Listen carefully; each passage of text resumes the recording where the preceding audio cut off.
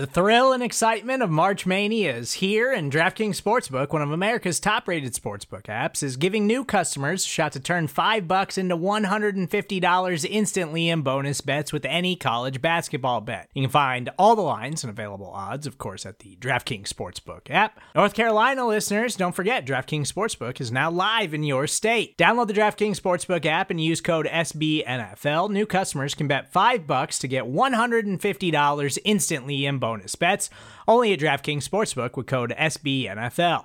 The crown is yours. Gambling problem? Call 1-800-GAMBLER, or in West Virginia, visit www.1800gambler.net. In New York, call 877-8-HOPE-NY or text HOPE-NY. In Connecticut, help is available for problem gambling. Call 888-789-7777 or visit ccpg.org. Please play responsibly on behalf of Boot Hill Casino and Resort. 21 plus, age varies by jurisdiction. Void in Ontario. Bonus bets expire 168 hours after issuance. See dkng.com/bball for eligibility, deposit restrictions, terms, and responsible gaming resources.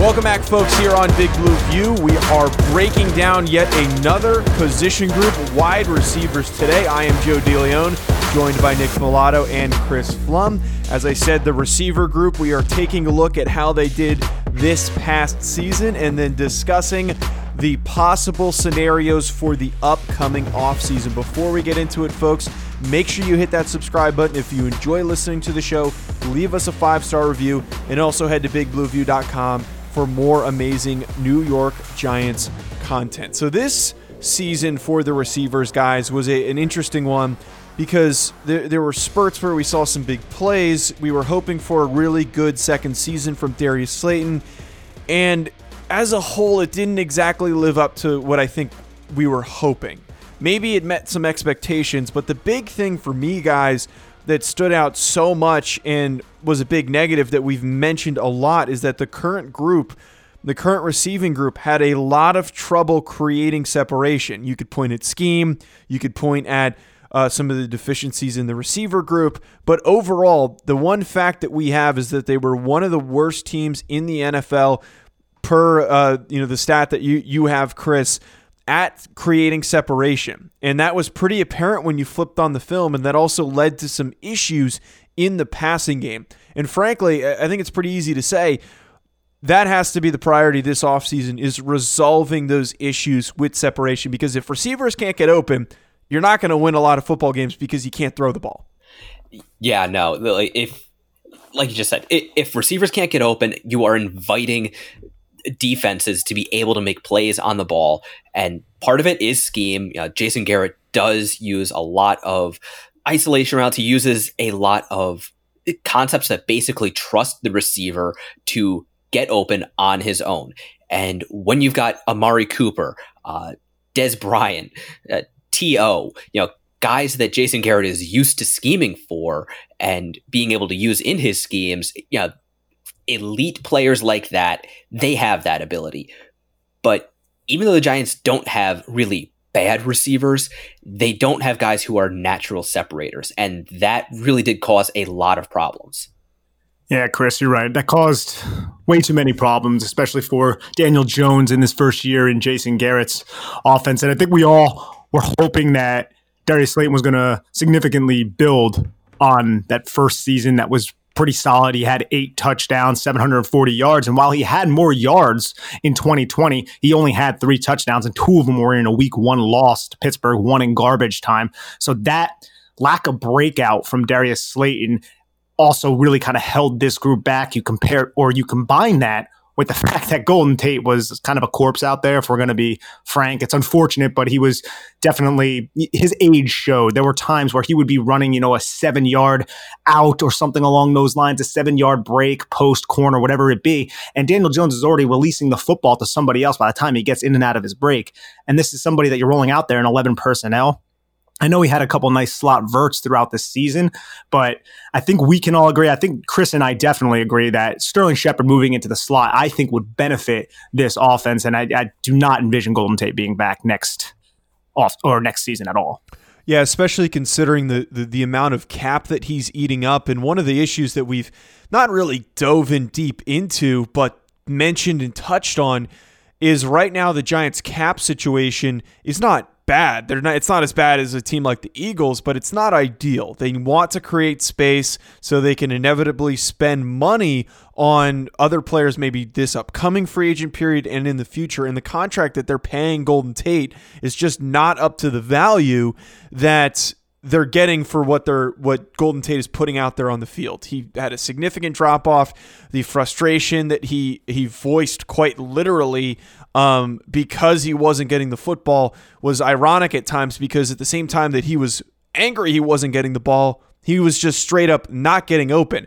I do really like that point, though. The Sterling Shepard point of moving him into the slot, I think would really full time would benefit him and benefit the offense. And ultimately, the way that you're going to go about doing this is bringing in somebody who can play that X receiver, that primary number one.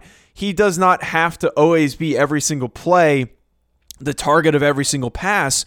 But when we're saying by a number one receiver, just somebody who can divert attention away that might at times need more than just one-on-one man coverage. Yeah, and also somebody who can play that X role. Nick talked about moving Sterling Shepard back into the slot.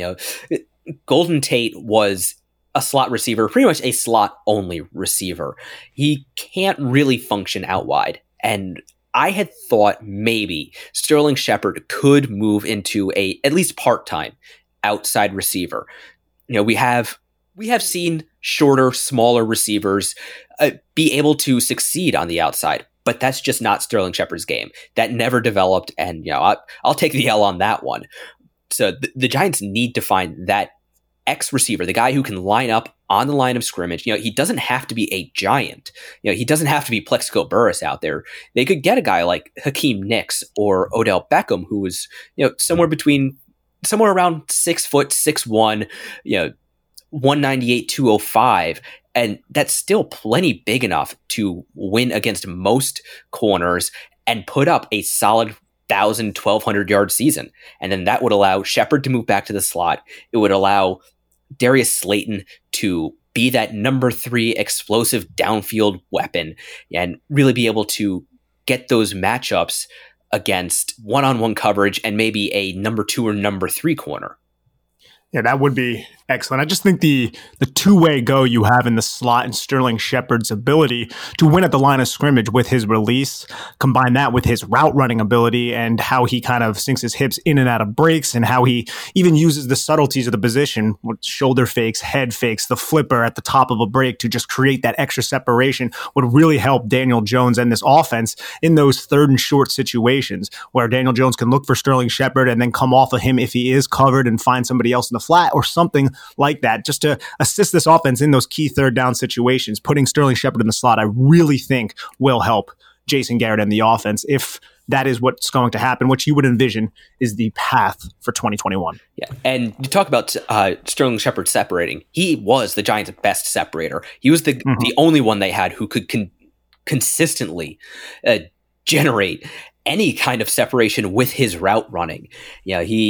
Even then, it was still only about 3 yards of separation, which is not a lot. It's really middle of the road league wide, but that's a hell of a lot more than Golden Tate and Darius Slayton were generating, which was just above 2 yards, which is right at the bottom of the league. I think Golden Tate was tied for 4th least separation, and Darius Slayton was, I think, tied for 5th or 6th least. So 3 yards on average isn't a ton. He's not wide open all the time, but considering the area of the field he runs, how quickly he gets open, that's plenty. And that is a good thing for the Giants to be able to try to maximize going forwards.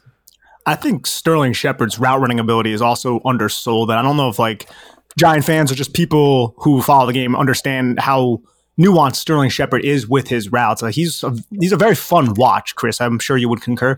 Oh, absolutely. I have been a fan of his route running since Oklahoma. He is one of those guys. He can win against pretty much every type of coverage, and he really does it with his route running, with those nuances, the little fakes, the way he can change up his tempo. almost use the defenders' expectations against them. He's not the fastest. He's not Tyreek Hill quick. He's got some good ups, but he's not stupidly explosive. But he is just such a technician when it comes to running his routes that it really is fun to watch. And for that big reason, the stuff that you guys highlighted here with Sterling Shepard, I think that an indirect priority here is allowing him to play what is going to be his best role, which is coming out of the slot, the way that he's built, that route running, all the things that we've mentioned here.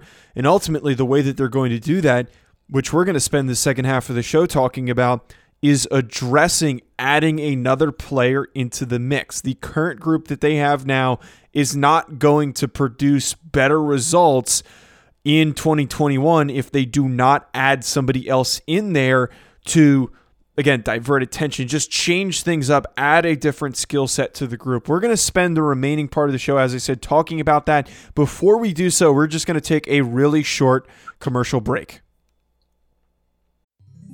Support for this show comes from Atlassian. Atlassian software like Jira, Confluence, and Loom help power global collaboration for all teams so they can accomplish everything that's impossible alone. Because individually we're great, but together we're so much better. That's why millions of teams around the world, including 75% of the Fortune 500, trust Atlassian software for everything from space exploration and green energy to delivering pizzas and podcasts. Whether you're a team of 2, 200, or 2 million, or whether your team is around the corner or on another continent altogether, Atlassian software is built to help keep you all on the same page from start to finish.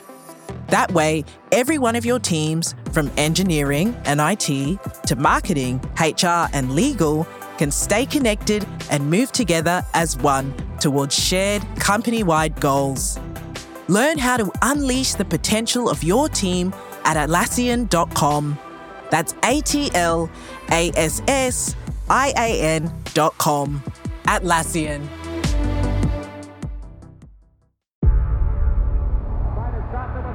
Before history is written, it's played. Before it's frozen in time, it's fought one shift at a time.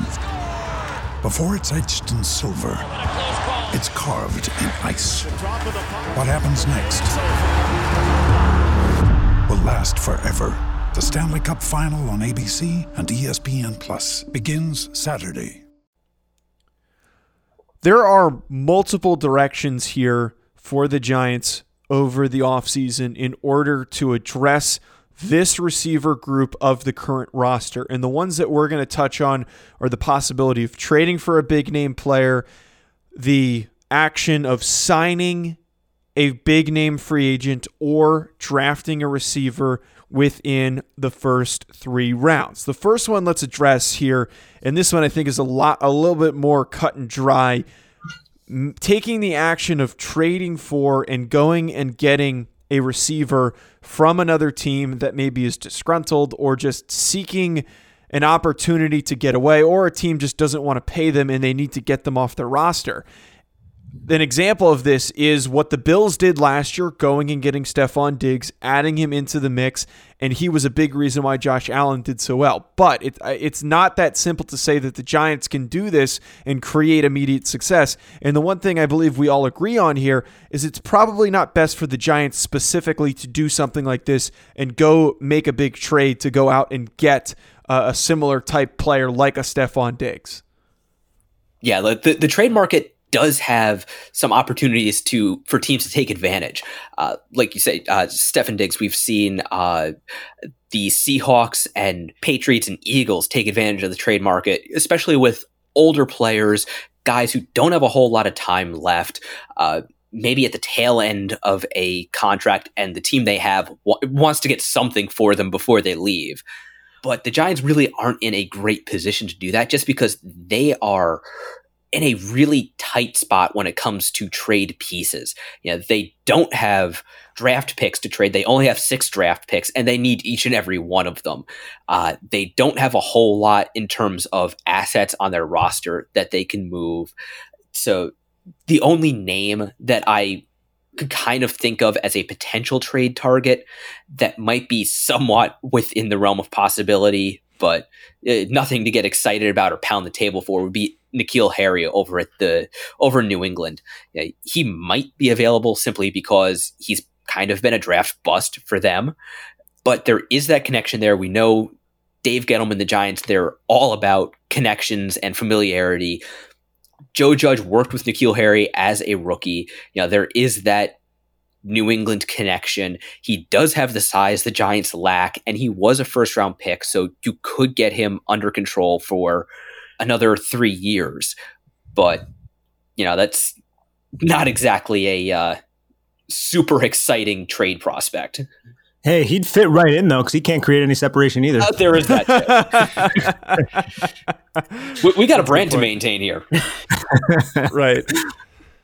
No, I understand the logic, though, just from the sense of that he has worked with Joe Judge. And if that trade were to ever happen, which I don't think any of us expect it to, if that trade were to happen, it would be for a very late pick. It wouldn't be anything even close to where this dude was drafted, because he's been a pretty huge bust there over the last 2 seasons. Yeah, and ultimately, though, as you can see, it doesn't really make a whole lot of sense for them to go and make a trade. We're not even entirely sure. We can't even speculate who is possibly available in addition to that, but what we can talk about are the upcoming free agents. And this receiver group is actually an interesting one. There's a lot of really fun names in here that can step in and be immediate impact players. Just to rattle through a few of them: Juju Smith-Schuster from the Steelers, Chris Godwin from the Tampa Bay Buccaneers, Kenny Golladay from the Detroit Lions, Will Fuller from the Houston Texans, and then also T.Y. Hilton. For me, the few that stick out the most are Kenny Golladay, because it just feels like he's going to end up leaving Detroit with the new direction that they are headed in. And then I feel like it's pretty clear to see that Will Fuller is probably not going to be coming back to that Houston team. And he's somebody who is good at creating separation because he is so freaking fast. So adding in somebody like that into the mix might be a huge boost to this receiving group.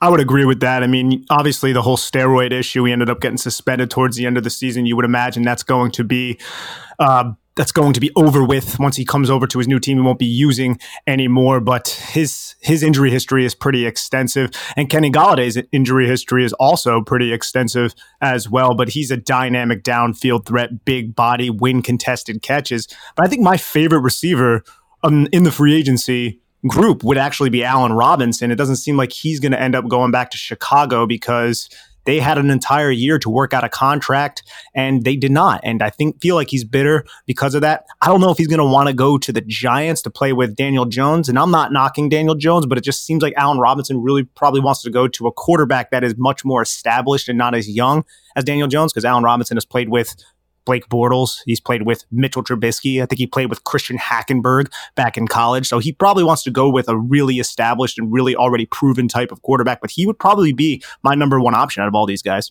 Yeah, I can't help but be drawn with, especially after this weekend, Chris Godwin. In addition to being a really fun, good receiver, he's also a pretty darn good blocker. I think an underrated blocker. And also, Juju Smith-Schuster is just fun. Maybe New York fans, Dave Gettleman in particular, wouldn't be too keen on bringing in a wide receiver who likes to dance, but Juju is just fun. We talked about this during the season, way back in week 1. He is one of the best Twitter follows around. I was a fan of his back in college. He is a guy, he just wins. He can go up and get the ball. He can win contested catch situations. He has great size, and he is a better athlete than he tested. Then there's some other ideas. Curtis Samuel, again, the connections are there. Potentially former Carolina Panther. He was drafted by Gettleman. Corey Davis, he was a very highly drafted wide receiver. He hasn't really lived up to his draft pedigree. Again, there's a whole lot of, I think, bust potential there with a signing. I'm not sure if you really want to give him a big contract, so that could actually appeal to the Giants as a potential high risk, high reward move. But this is definitely an interesting wide receiver class.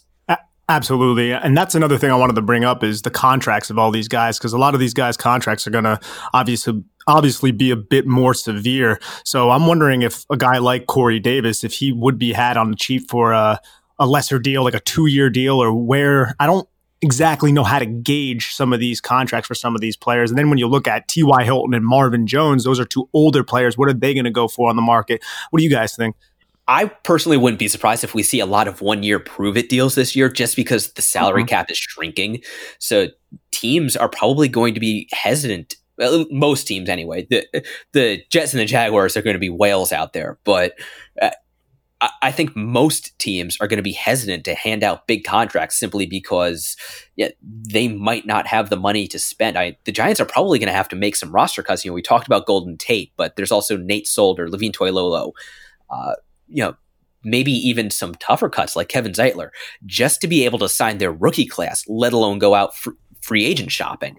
Yeah, that's a really good point. I think that there's going to be a good assortment of names that we'll be surprised that either stick around for a long period of time because they are waiting for a big contract to fall in their lap. Maybe you have some players come back to some team-friendly deals. But there are ultimately, like you mentioned here, Chris, there are going to be teams at the top, and I think the few that have the most cap space are in need of receivers, if we're talking specifically about receivers. So maybe the top 5 in this group ends up making really good money, but I very well could see the remaining guys, maybe after Will Fuller, when you get further down this list, those guys end up on 1 to 2 year prove-it deals because they just realistically teams cannot afford to keep any of these players. But overall, I think when you talk about this group, the easiest thing that you can take away without even mentioning any of the names is that really there's very few guys that I would be disappointed with. And I think the Giants, you could go and get any of these players named and they would be a huge boost to the group and would help out the Giants receiving core and would be impactful for a few years for however long they sign them to be a part of this Giants team. The final directional piece here, and you could argue that they could still do both of these things in terms of free agency and drafting, but if they don't sign anybody in free agency, there's nobody that they like or they can't agree to a good contract that works for them. The other option then becomes drafting somebody early and then developing them and hoping that they have an immediate impact within their first few years, because that is the window you're trying to hit with Daniel Jones's rookie contract. And the names that we've thrown out there a ton, Devonta Smith, Jalen Waddle, Jamar Chase if he slides a little bit. And then when you get into that final end of the first round, early second, because there's so many guys could end up sliding a little bit. Rondale Moore, Rashad Bateman, Kadarius Toney. There is a really fun group of receivers here, and maybe not all of them step in and have a Justin Jefferson type impact. You can still get guys coming in and contributing and helping out this team improve in the second year of Jason Garrett's control of this offense. I think it's interesting, too, because Dave Gettleman made a point in that post-season presser to mention wide receiver. And I feel like Dave Gettleman is probably terrible at poker. He shows his hand. He shows his face. Everyone knew he loved Saquon Barkley. There were leaks that he loved Daniel Jones. And him putting such a precedent in that interview talking about the wide receiver position, to me, suggests that they're probably going to go wide receiver at 11 if they don't sign someone like Kenny Golladay or Allen Robinson or Chris Godwin. So at that 11 pick, if they do not trade back, which is not of the Dave Gettleman MO, we may see the Giants go with a playmaking type of wide receiver, or maybe Kyle Pitts, who is a tight end who can be a wide receiver. So I think it's going to be really, really interesting. Now it's going to come down to who will be available, how many of these guys will be available, and what will happen if Devonta Smith, Jalen Waddle, and Jamar Chase are all gone. Would they go with Kyle Pitts? Well, I have to say, for me, Kyle Pitts is a wide receiver, period. I think if he is drafted as a tight end, that is a wasted pick. Any play where he is inline blocking, you're doing offense wrong. Yeah, maybe out wide blocking on a running play or a screenplay, fine. But he should not be back in pass protection. That is just a bad use of assets. But for me, the guy I'm actually really curious about is Jamar Chase. He came in, he was unquestionably wide receiver 1 in this class. After last year at LSU with Joe Burrow putting up just stupid numbers, it wasn't really a question that he would probably be a top 5 pick. But then, he opts out of this year, out of sight, out of mind. He only has 1 year of production coming into the NFL. Meanwhile, Devonta Smith, he has a year where he is just ridiculously productive, wins the Heisman Trophy. He puts up stupid numbers.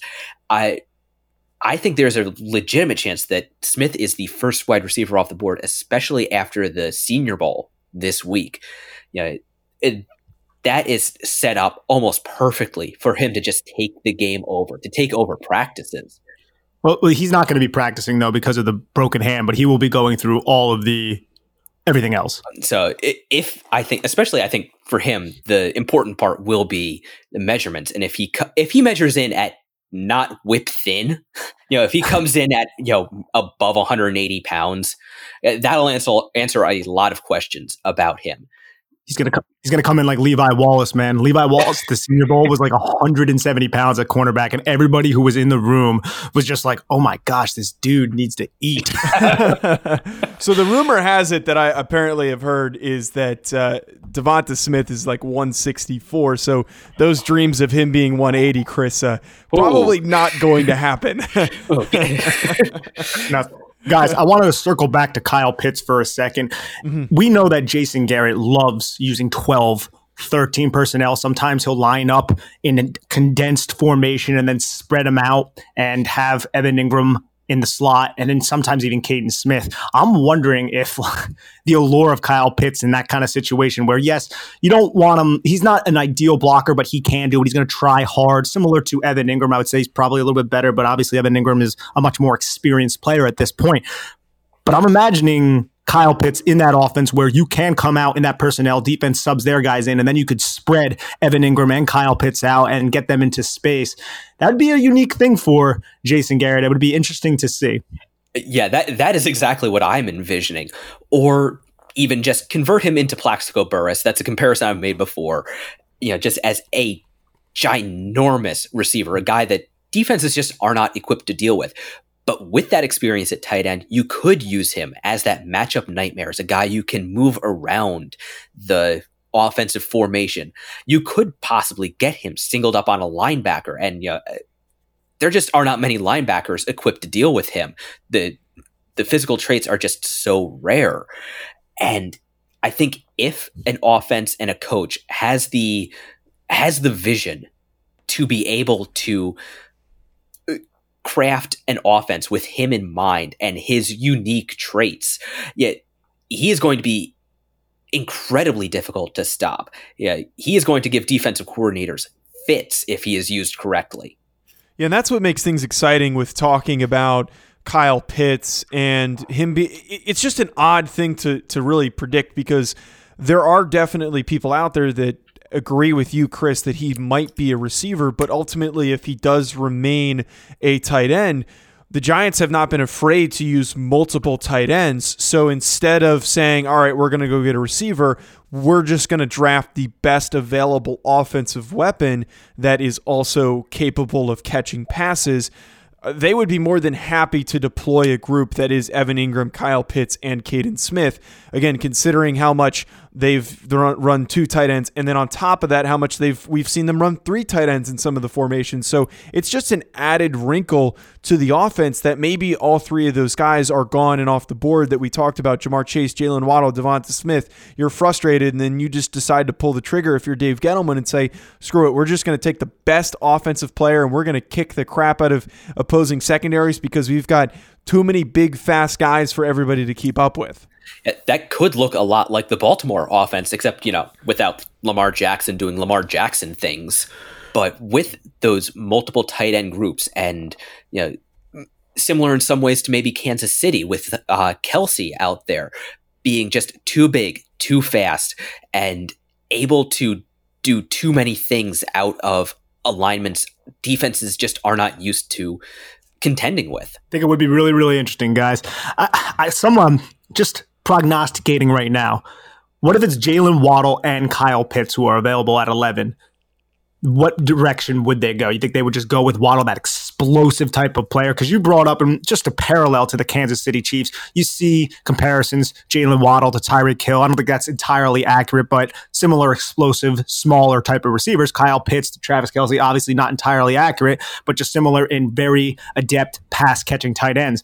You think they would just go with the wide receiver in that situation? I would argue that it would probably be the receiver. If a receiver's on the board that they like, they're probably going to go in that direction, which it probably would be Jalen Waddle. I feel like if they go Kyle Pitts, it would be a last resort. They're frustrated that they missed out on some of the other big name offensive players, and they just chose to at least get someone talented in the first round rather than not addressing it until later on in the draft. I think that Waddle would probably be the pick, especially because overall, I think adding speed is never a problem. Adding someone who's compact and fast and good at creating space like we're talking about, Waddle would be fully capable of doing that. Yeah, I agree. I think just being old school, traditional, that is the Giants' DNA. And given the choice between picking a new school hybrid player or a guy you kind of sort of have to project, because Kyle Pitts did play more than a little bit of receiver in Florida's offense, but versus a full-time wide receiver, a guy you can turn on the tape and he's at receiver every single time. He might be doing a lot of blocking himself there. He was kind of buried on that Alabama roster, but rightfully so, with all of the first round top 10 talents they had there. But I think it's just an easier pick for the Giants to make, to go with Waddle. To me, the interesting thing that could happen is, what if all four of them go? That's happened in a few mock drafts I've run. I don't think it's particularly likely, but what if somehow, some way, all four of those guys go in the top 10? Where do the Giants turn then? Obviously they'd probably go for a defensive player in the first round.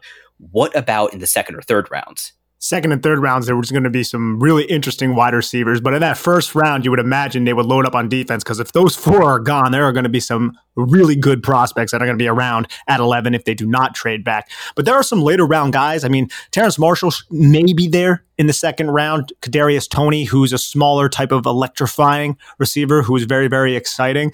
A lot of people say he's a human joystick, which I feel like there's like 5 human joysticks in every single draft. It's a slap in the face to Dante Hall, but it's whatever.